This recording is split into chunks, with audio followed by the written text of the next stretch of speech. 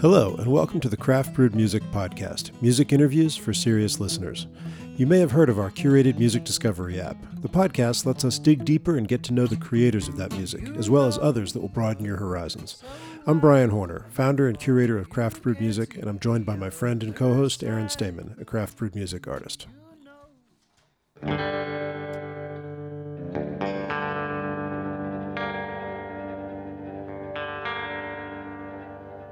Fill up my glass, I want more. I run on these fumes, accelerators flow. You say you wanna kill your thirst, but the flask is cracked. How you ever gonna quench it like that? So I lick the plate, we drop inside, and everything true, it comes alive, it comes alive, comes alive, comes alive, comes alive, and love says go. We're going to be talking today about Get Behind the Wheel, the new album, the 9th studio album from Eilen, Jewell. American songwriter called her one of America's most intriguing, creative, and idiosyncratic voices. My favorite description, however, was from the Washington Post.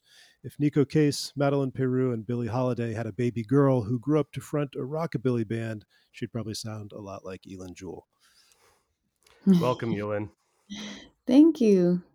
The thought crossed my mind last week that I kind of wish that somebody would do me wrong so that I could get in my car, drive out in the desert, and listen to this album.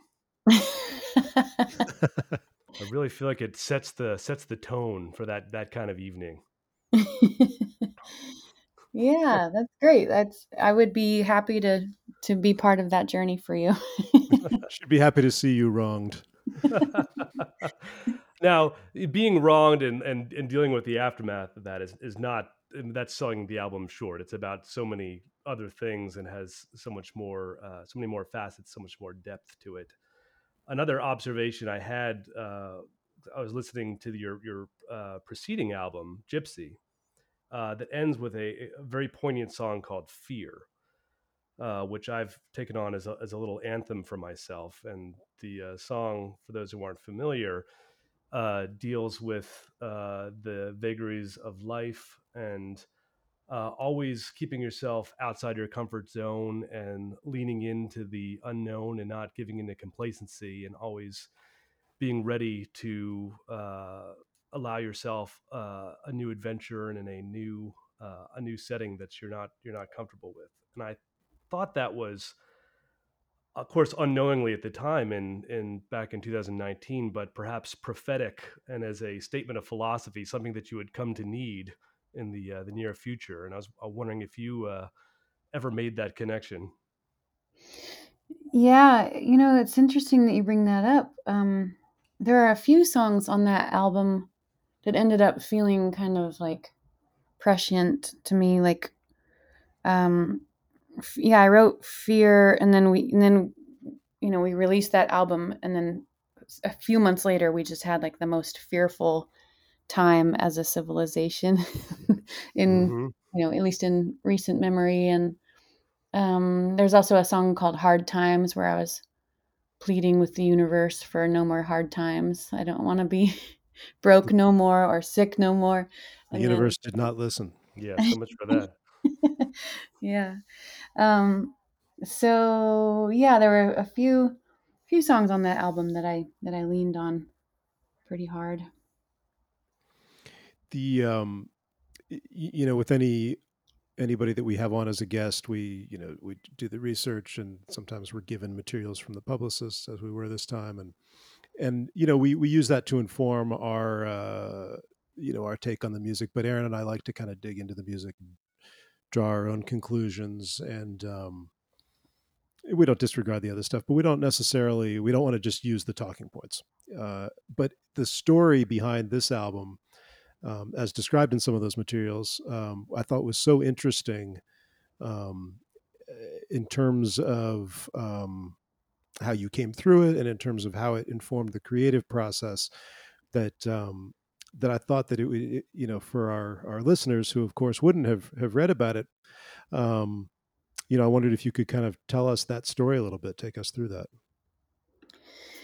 Yeah, well, let's see. Yeah, there's a lot to it.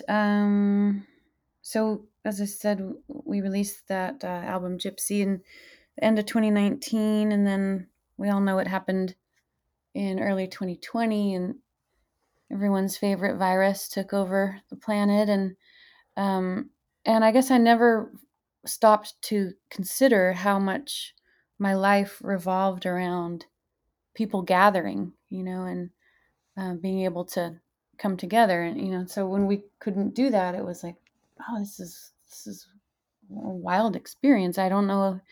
My band. So at the time when the pandemic hit, I was married to the drummer. We'd been married for almost 10 years, um, and the other two members of the band lived on the other side of the country. One in Boston, one in Indiana, and so I was like, well, okay, I can't play with my band while this is happening. Like, not even with like a social distancing thing going on, Yeah, and right. everything just became so discombobulated. And my daughter can't go to school, and then shortly after that, my marriage fell apart. We got divorced in 2021, and then it was like, I really don't know if I still have a band, because he was a big part of that. We founded the band together in the Boston area. And so there was just so much uncertainty and hardship and just, grief. And then um, several people really close to me passed away just in rapid succession, unrelated to COVID. So there was just all these layers of grief and uncertainty and fear. And I really, I feel like I really was put to the test. And I'm still kind of trying to put the pieces back together, but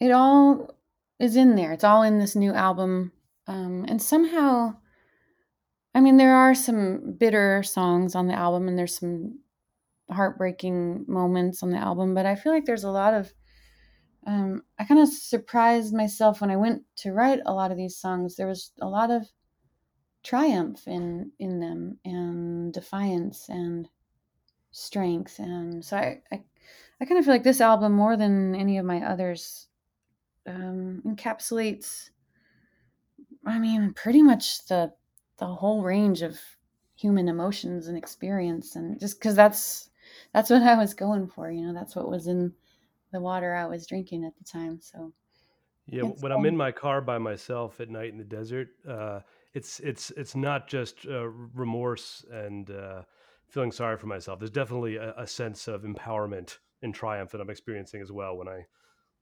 when I listen to that in the desert. Yeah, I've always felt that way when I listen to blues music too, like um, songs about, and like really like heartbreaking country songs, like a lot of Hank Williams. When someone hits a blue note in their song, there's like, to me it's like, oh, that just breaks my heart. But then there's always accompanying that, for me anyway, is like this sense of um, well, this person is conquering this experience that they're describing. No matter how bad it is, it's like, well, you're singing about it. So there's a lot of strength just inherent in that catharsis of um, yeah, singing about it, talking about it, getting it out there, and sharing it with other people. Yeah, and finding a way to share something in such a visceral way, not just the information or the facts of what happened, but I'm going to convey to you the emotion that I'm experiencing with a note. Yeah, exactly. And to get to that point with this album, with the writing, sounds like there was sort of a retreat, going into the mountains, kind of walking back from life and trying to find a way to reset. Is that right? Yeah. When the pandemic hit and my marriage started to get rocky, I went to this cabin that we had purchased about a year before up in the mountains of Idaho. And that kind of became my home base. And it was like just the perfect place really to have to go through a lockdown, because there was really no one there to like quarantine from, Pretty socially and distanced by yeah, definition. just Yeah. inherently.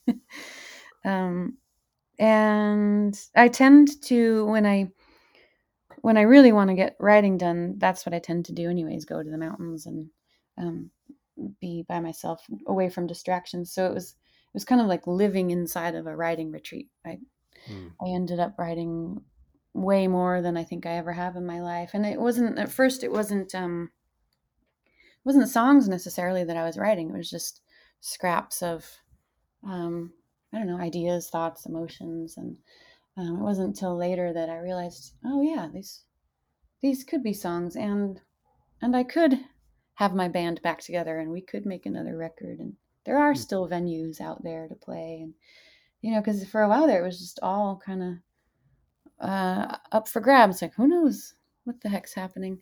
Yeah. What is what or where or what is it to you? What is Crooked River? Let's see. Well, it's hard to describe. I mean, when I talk about this song before I play it, I like to keep things pretty literal and Hmm.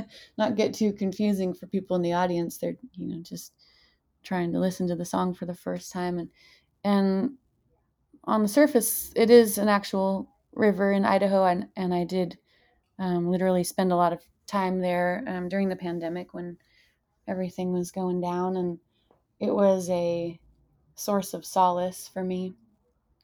Um, but I think the reason why I wanted to write about it was just the way those two words sound together, Crooked River. It's like, Hmm.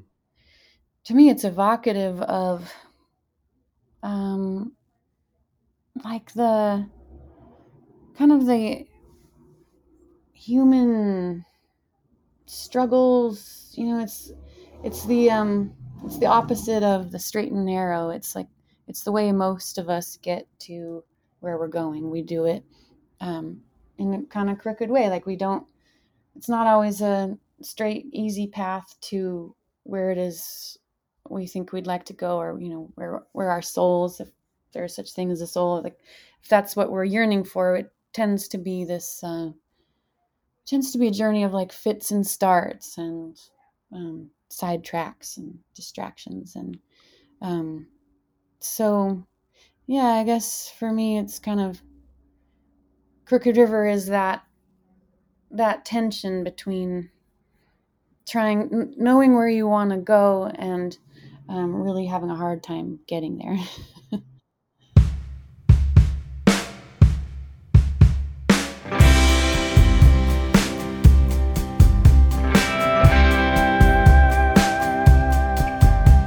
I wandered all the way to Crooked River with you burning a hole in my mind. Well, I came down here to try to get better, but it just keeps getting harder all the time. And when I finally get myself together, well, I know, yes, I know it'll be sublime.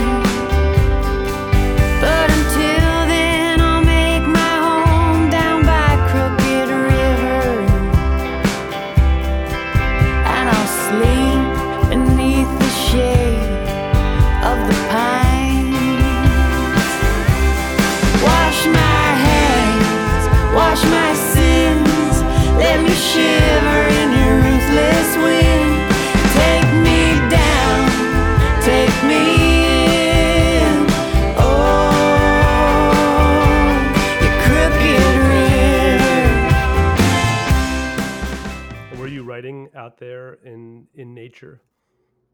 Yeah, sometimes. Yeah. I wrote everywhere pretty much, but yeah, in the cabin, out in nature, because I did a lot of hiking. It became like a huge source of comfort and relief for me to just. I had this trail book, and there were all these trails that I had never even heard of, even though like I'd grown up in that area, and there's like all these Hmm. places right nearby. Oh, what's this trailhead? And I just go through the trail book and like check each one off and write little comments. And so it became this little obsession of mine to see how many trails I could hike from that trail book. And yeah, I'd bring my notebook along, and yeah, I did a lot of writing out there. And Crooked River was one of the places I found out about in the guidebook. And then I'd drive by the trailhead all the time too on my way to other trailheads. And then I'd say, "Oh, there's that Crooked River again. Oh, man, I love the way that sounds, and I love that place." So Yeah. this interval of time and this kind of rejoining with nature was also enhanced in a way, and you've made no secret of that. That there was a psychotropic enhancement that informed some of these creative moments. Could you talk a bit more about that? Yeah. I read Michael Pollan's book. When was that? How to change your mind? Yeah, exactly. I think I read that about a year ago. But I feel like that kind of just reinforced what I was already sort of discovering for myself, which is that psilocybin has some pretty amazing health benefits if you have a brain chemistry like mine. And like I've discovered through the years that there are certain chemicals that really do not do good things for my brain, that a lot of people swear by. But then there are other things that are just like, it's like, where have you been all my life? Because I never really experimented much with psilocybin as a teenager, and so I'm kind of a late bloomer, I guess. But when all of this was happening, there was a lot of accompanying anxiety and depression, um, and I just, especially when we started touring again, we still weren't fully out of the pandemic shadow, and so there was a lot of anxiety in that, going on stage with a mask on and thinking like, is this okay? Am I doing the right thing? And Yeah. Hmm. am I like, making people sick by doing this? And there's just that additional layer of stress when we first started touring. So I got a prescription for Zoloft, and it was just it was so not kind to me. It was just, I tried it. I really gave it a fair shot several times, um, and just eventually had to say like, I just think this is not for me. And tried microdosing psilocybin. So it's not like, you don't. It's not the kind where you trip out every single day or anything. Hmm. Well, that would be fun in its own way, but more as like a substitute for pharmaceuticals. And it's just amazing how it can clear my mind out of the rut that it sometimes gets in, that kind of anxious, perseverating rut. It's like, um, sometimes you just need a little help to kind of get out of that. And yeah, psilocybin has Yeah. been great for that. And it kind of helps with the creative process too, because it instills, at least for me, this like just really subtle sense of wonder, which I think is pretty crucial if you are going to put pen to paper and try to be thinking up melodies that fit with the words. It's like it takes this kind of almost an innocence that's really hard to gain if you're trapped in like an anxious, constricted mind state. In the Michael Pollan book, he talks a lot about set and setting, which are kind of Mhm. considered to be fundamental components of a therapeutic psilocybin experience. Did you find, in order to translate that into a creative experience, you also needed to create some kind of structure for yourself while you were using the microdosing? Yeah, for sure. I mean, not so much with microdosing, I guess, because it's so subtle that it's almost like the set and setting don't matter as much. But when For I would, macrodosing? yeah, macrodosing for sure. And sometimes, I sometimes get a little confused as to how much is micro and when am I pushing it over into macro. So I've really learned the hard way that, yeah, set and setting. I um, I ended up taking just a few too many at an airport recently, and was actually in Sydney, Australia. And when the set and setting are all wrong, it's I become extremely irritable, and I learned that the hard way. I had no patience for my fellow man. Yeah. But yeah, in the right set and setting, it's like it's this beautiful kind of connective sense of wonder and awe. And are you writing in the midst of this opening up of your association cortex and expansion of perception, or is it kind of an after the fact kind of recording of words and sentiments? It's mostly after the fact. I have been able to write a bit in the midst of a journey, but it tends to be like I think it's more profound than than it is Yeah. at After the we had to time. go back and look at it, like, oh my god, this is amazing. Oh no, it wasn't. That was just me thinking it was great. Yeah, yeah. It's more. I think it's more like what it does for my frame of mind and my ability to receive inspiration, kind of Hmm. long term than it does for like short term. I'm going to write something great by taking a bunch of psilocybin. Um, yeah, it's kind of more of like a health benefit Yeah. therapeutic technique. The imagery in Silver Wheels and Wings seems like it was created perhaps more proximal to one of these experiences. Is that accurate? Yeah, yeah, totally. That actually, I don't think I've ever really told anyone this before, but that song is, to a large extent, my attempt at explaining what happened to me during an acid trip recently. Um, I had this feeling that I mean, it's really hard to explain, but like, and yet at the same time, it's also kind of cliche, right? Like, that we're all one, and that nothing that there's really nothing that is holding any one of us back from feeling that except for fear.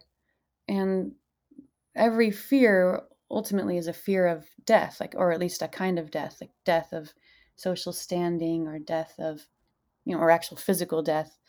And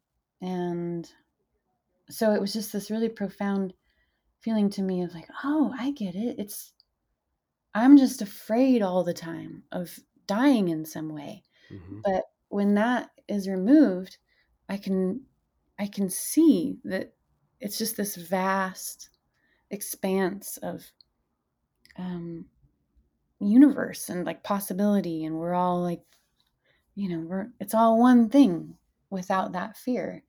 And so yeah, it was just a really gorgeous experience, and I've had flashes of it too during meditation. So that's part of it too. Like, look at what darkness brings, and it's the darkness of closing your eyes to meditate, or the darkness of like snuffing out fear that fear flame, so that there's nothing left.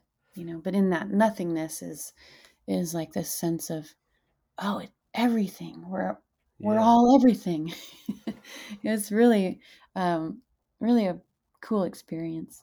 Which is one of my favorite revelations from the Michael Pollan book when he's talking about using functional MRI on people who are using psilocybin and then comparing it to people who are masters of transcendental meditation. And it looks very similar Hmm. in an objective way. And so I think that's really empowering to know that with a temporary chemical experience, you can actually discover what it's like to have a mastery of your own brain chemistry and get there on your own with um, the right type of mindfulness and opening yourself up from your ruminating cage that you're stuck in.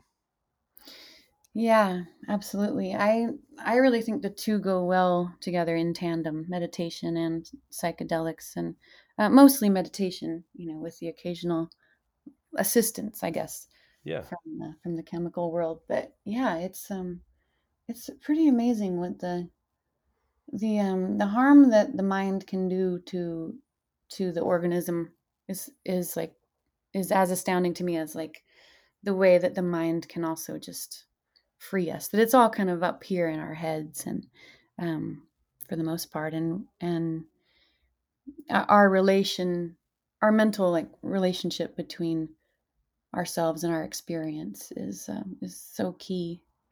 yeah, and it's exciting to see what you know, experimentation with psilocybin can do to talented people with good taste, and can yield yield music like what you've created on this album.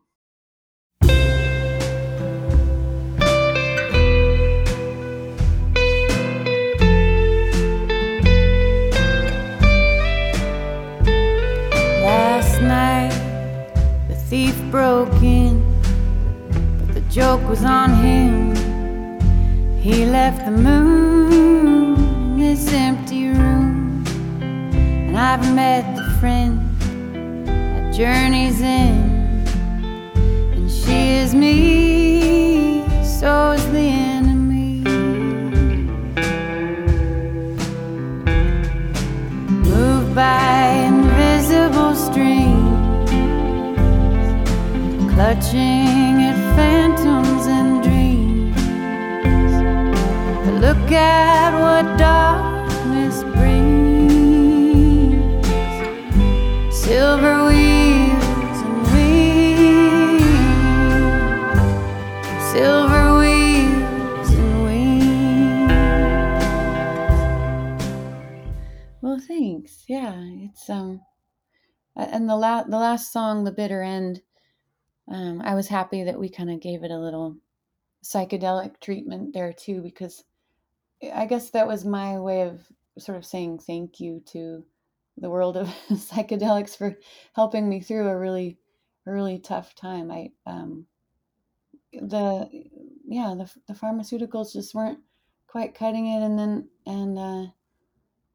I just once in a while you need to lean on a little something special when there's like a I don't know, when the whole world is imploding and your personal life is also imploding. It's like, wow, how am I gonna do this? And yeah, really, it was for me. It was hiking, psychedelics, and my close family and friend connections that got me through. And I'd never really put any of those things to the test before. I'd never really been through anything even remotely comparable. So I was caught unawares, and I didn't really have very many survival skills. But now I feel like I do. I've come through that whole thing a more resilient and less brittle person. You mentioned that this record encapsulates the full range of emotions and experiences, and we were noticing listening through your entire catalog of albums that there are lots of examples of different styles. There's songs that are old time country. There's songs that somebody called folk noir. There's straight up blues. There's rockabilly. This album seems to have kind of allowed all of those things to coalesce. Aaron and I were talking earlier. He said it's kind of like everything was thrown in the blender and is a more fully realized fusion of all of the things that had come before, and that sort of maybe is a musical representation of what you're talking about with the encapsulation of the other things. Yeah, yeah. I think in previous albums, it was always fun for me to experiment with different styles. But I did sometimes worry that I was just kind of doing this thing where I was like, and now I will have a country song, and now the next one will be a blues song, and then this Yeah, will be my folk song, and then, but with this album, that wasn't ever that never crossed my mind that that was happening again. And it Mm. kind of felt like all of those elements were a little bit present, at least in every song. Yeah, I can hear And that.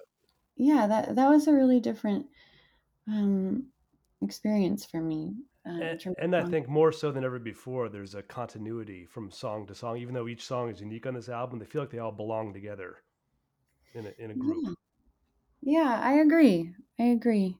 Yeah, like a musical centering. Mm-hmm. It's really cool.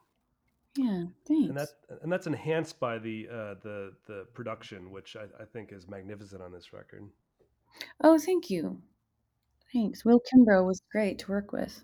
Yeah, I lived in Nashville for 22 years until a few years ago. Aaron was there for a couple of years. And when I first got to town in the like 99, 2000, one of my friends was friends with Will. And so I was exposed to his music, his albums early on. And was always kind of just an admirer and of that kind of jangly, instantly recognizable sound, which is so apparent in this album too.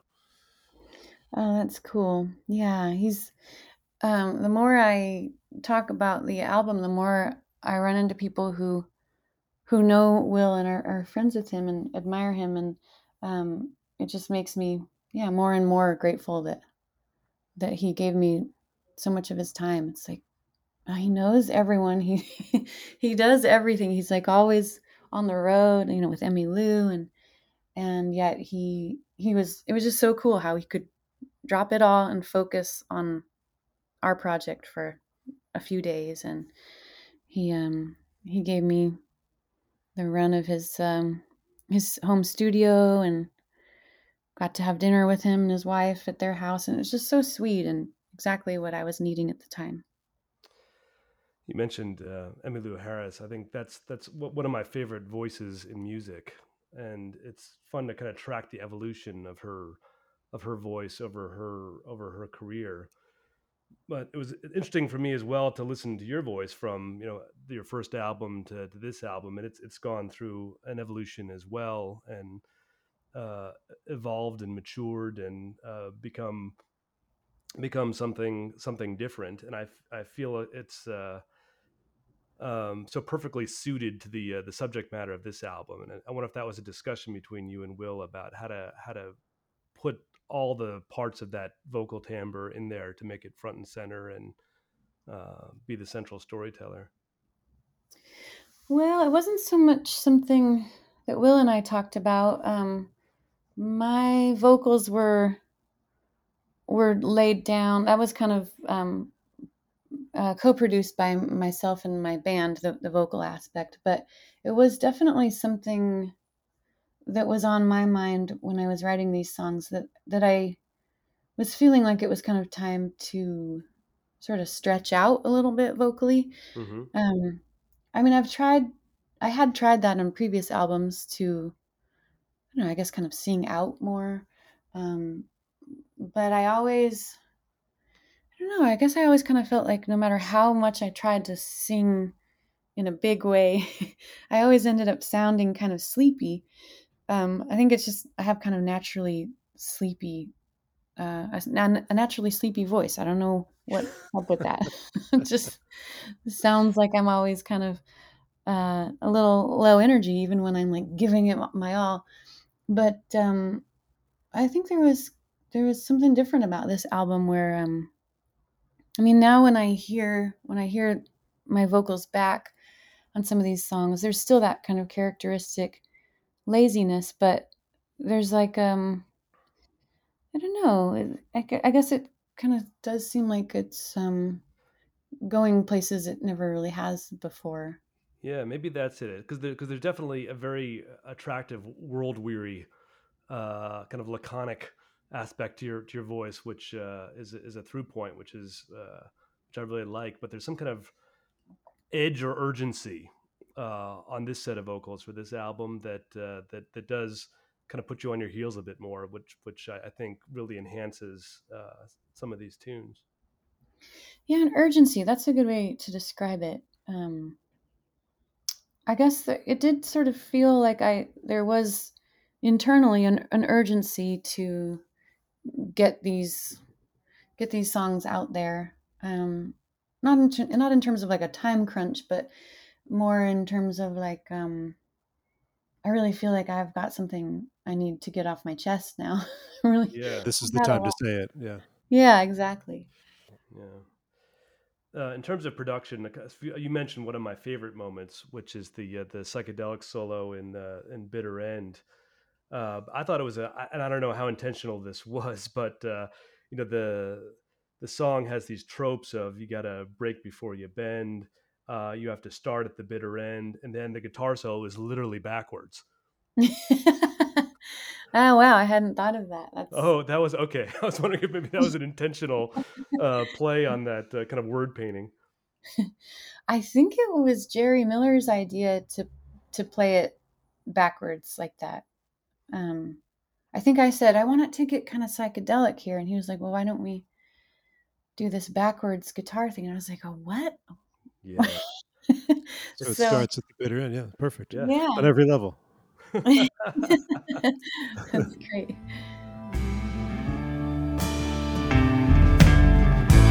This is where you have to start. Oh, you crazy, crazy heart. From the ashes, from the dirt, from the wound, from the hurt. You have to break before you can bend. You have to start at the bitter end, the bitter end, the bitter end.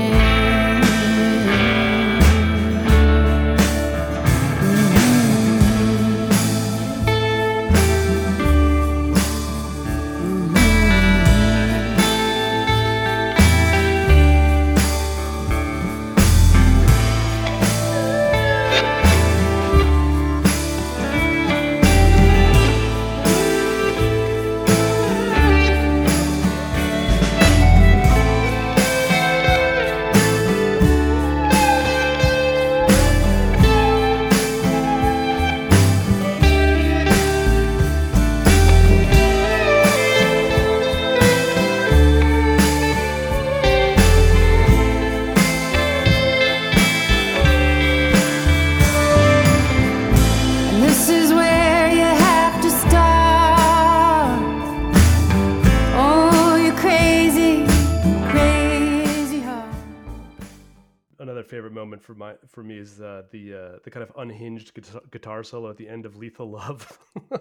Oh yeah, yeah. That's a really fun song to play live because often Jerry will just he'll take an unhinged thing and then like somehow make it even more unhinged on live shows, and that's been a fun evolution to witness. It's like, oh wow, that already was pretty wild, and then you did that, and that's amazing what he can do. But again, so great because the whole vibe of the song is this part of a romantic entanglement that's kind of self-destructive and just relentlessly bad decision making, and like the guitar just like follows that along the entire time. Yeah, Jerry.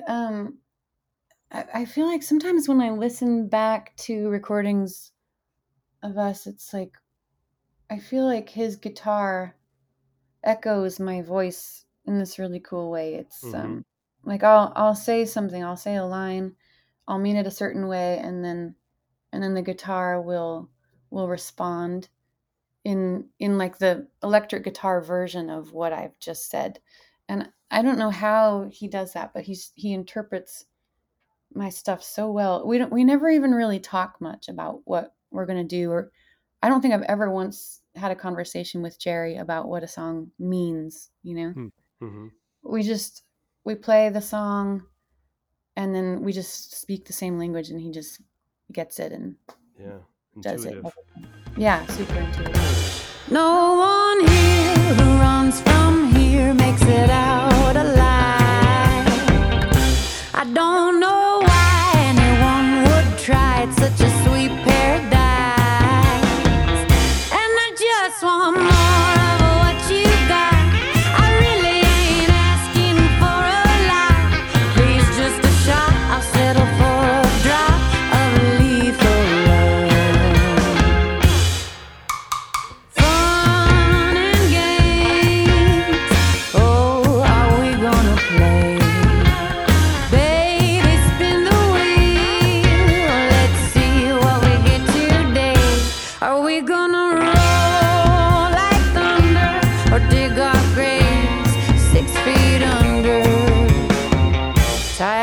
without a net, Russian roulette.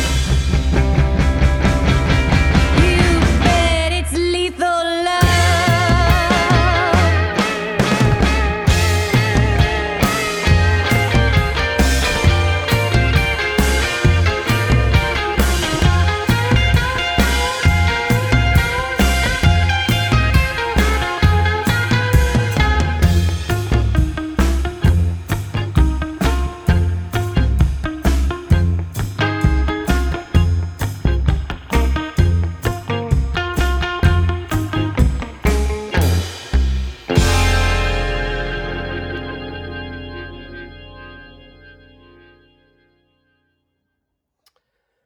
There's a couple cover songs on the album. One's the Van Morrison's first band, Them,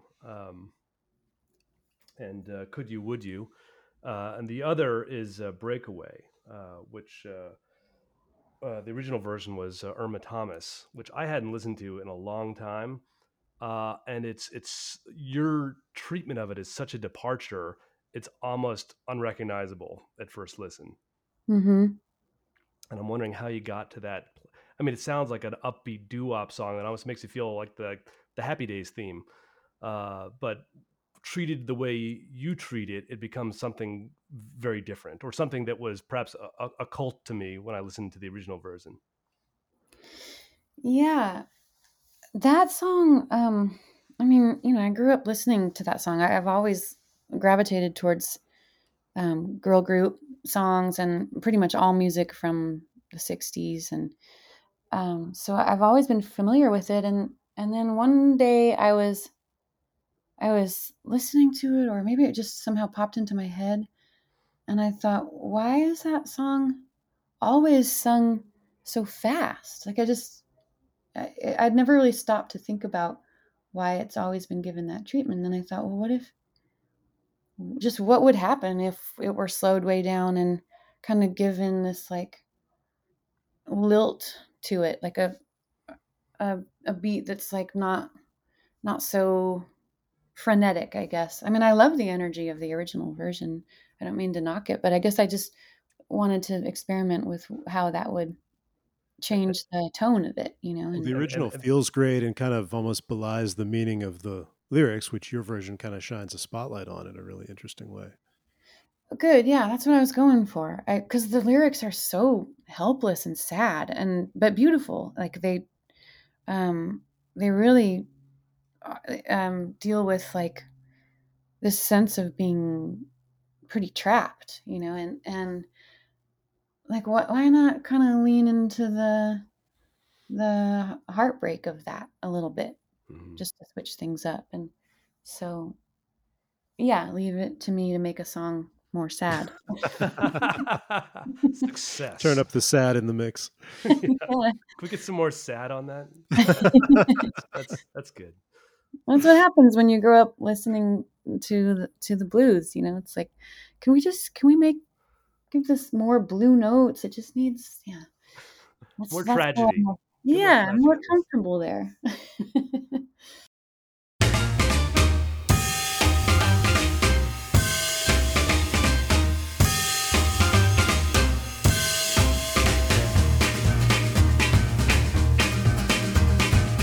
I made my reservation. I'm leaving town tomorrow. I'll find somebody new and there'll be no more sorrow. That's what I do each time, but I can't follow through. I can't break away. Though you made me cry, I can't break away.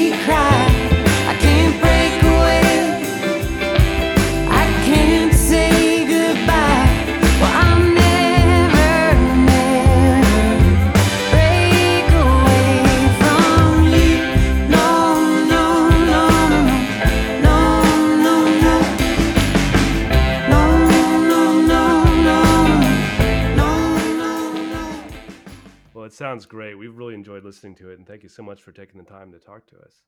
Awesome. Yeah, thank you. It was a real pleasure. Yeah, congratulations on the release, and thanks for making the time for us. Thank you.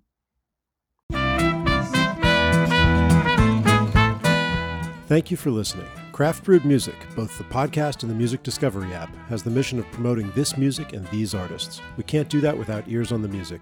So if you like what you've heard here, we're going to ask you 2 small favors. First, tell someone about the podcast. Second, go to the App Store or Google Play, download the Craft Brewed Music app, and try a free 2-week trial of the curated streaming service. For more information, visit us at craftbrewedmusic.com. Thanks again, and see you next time.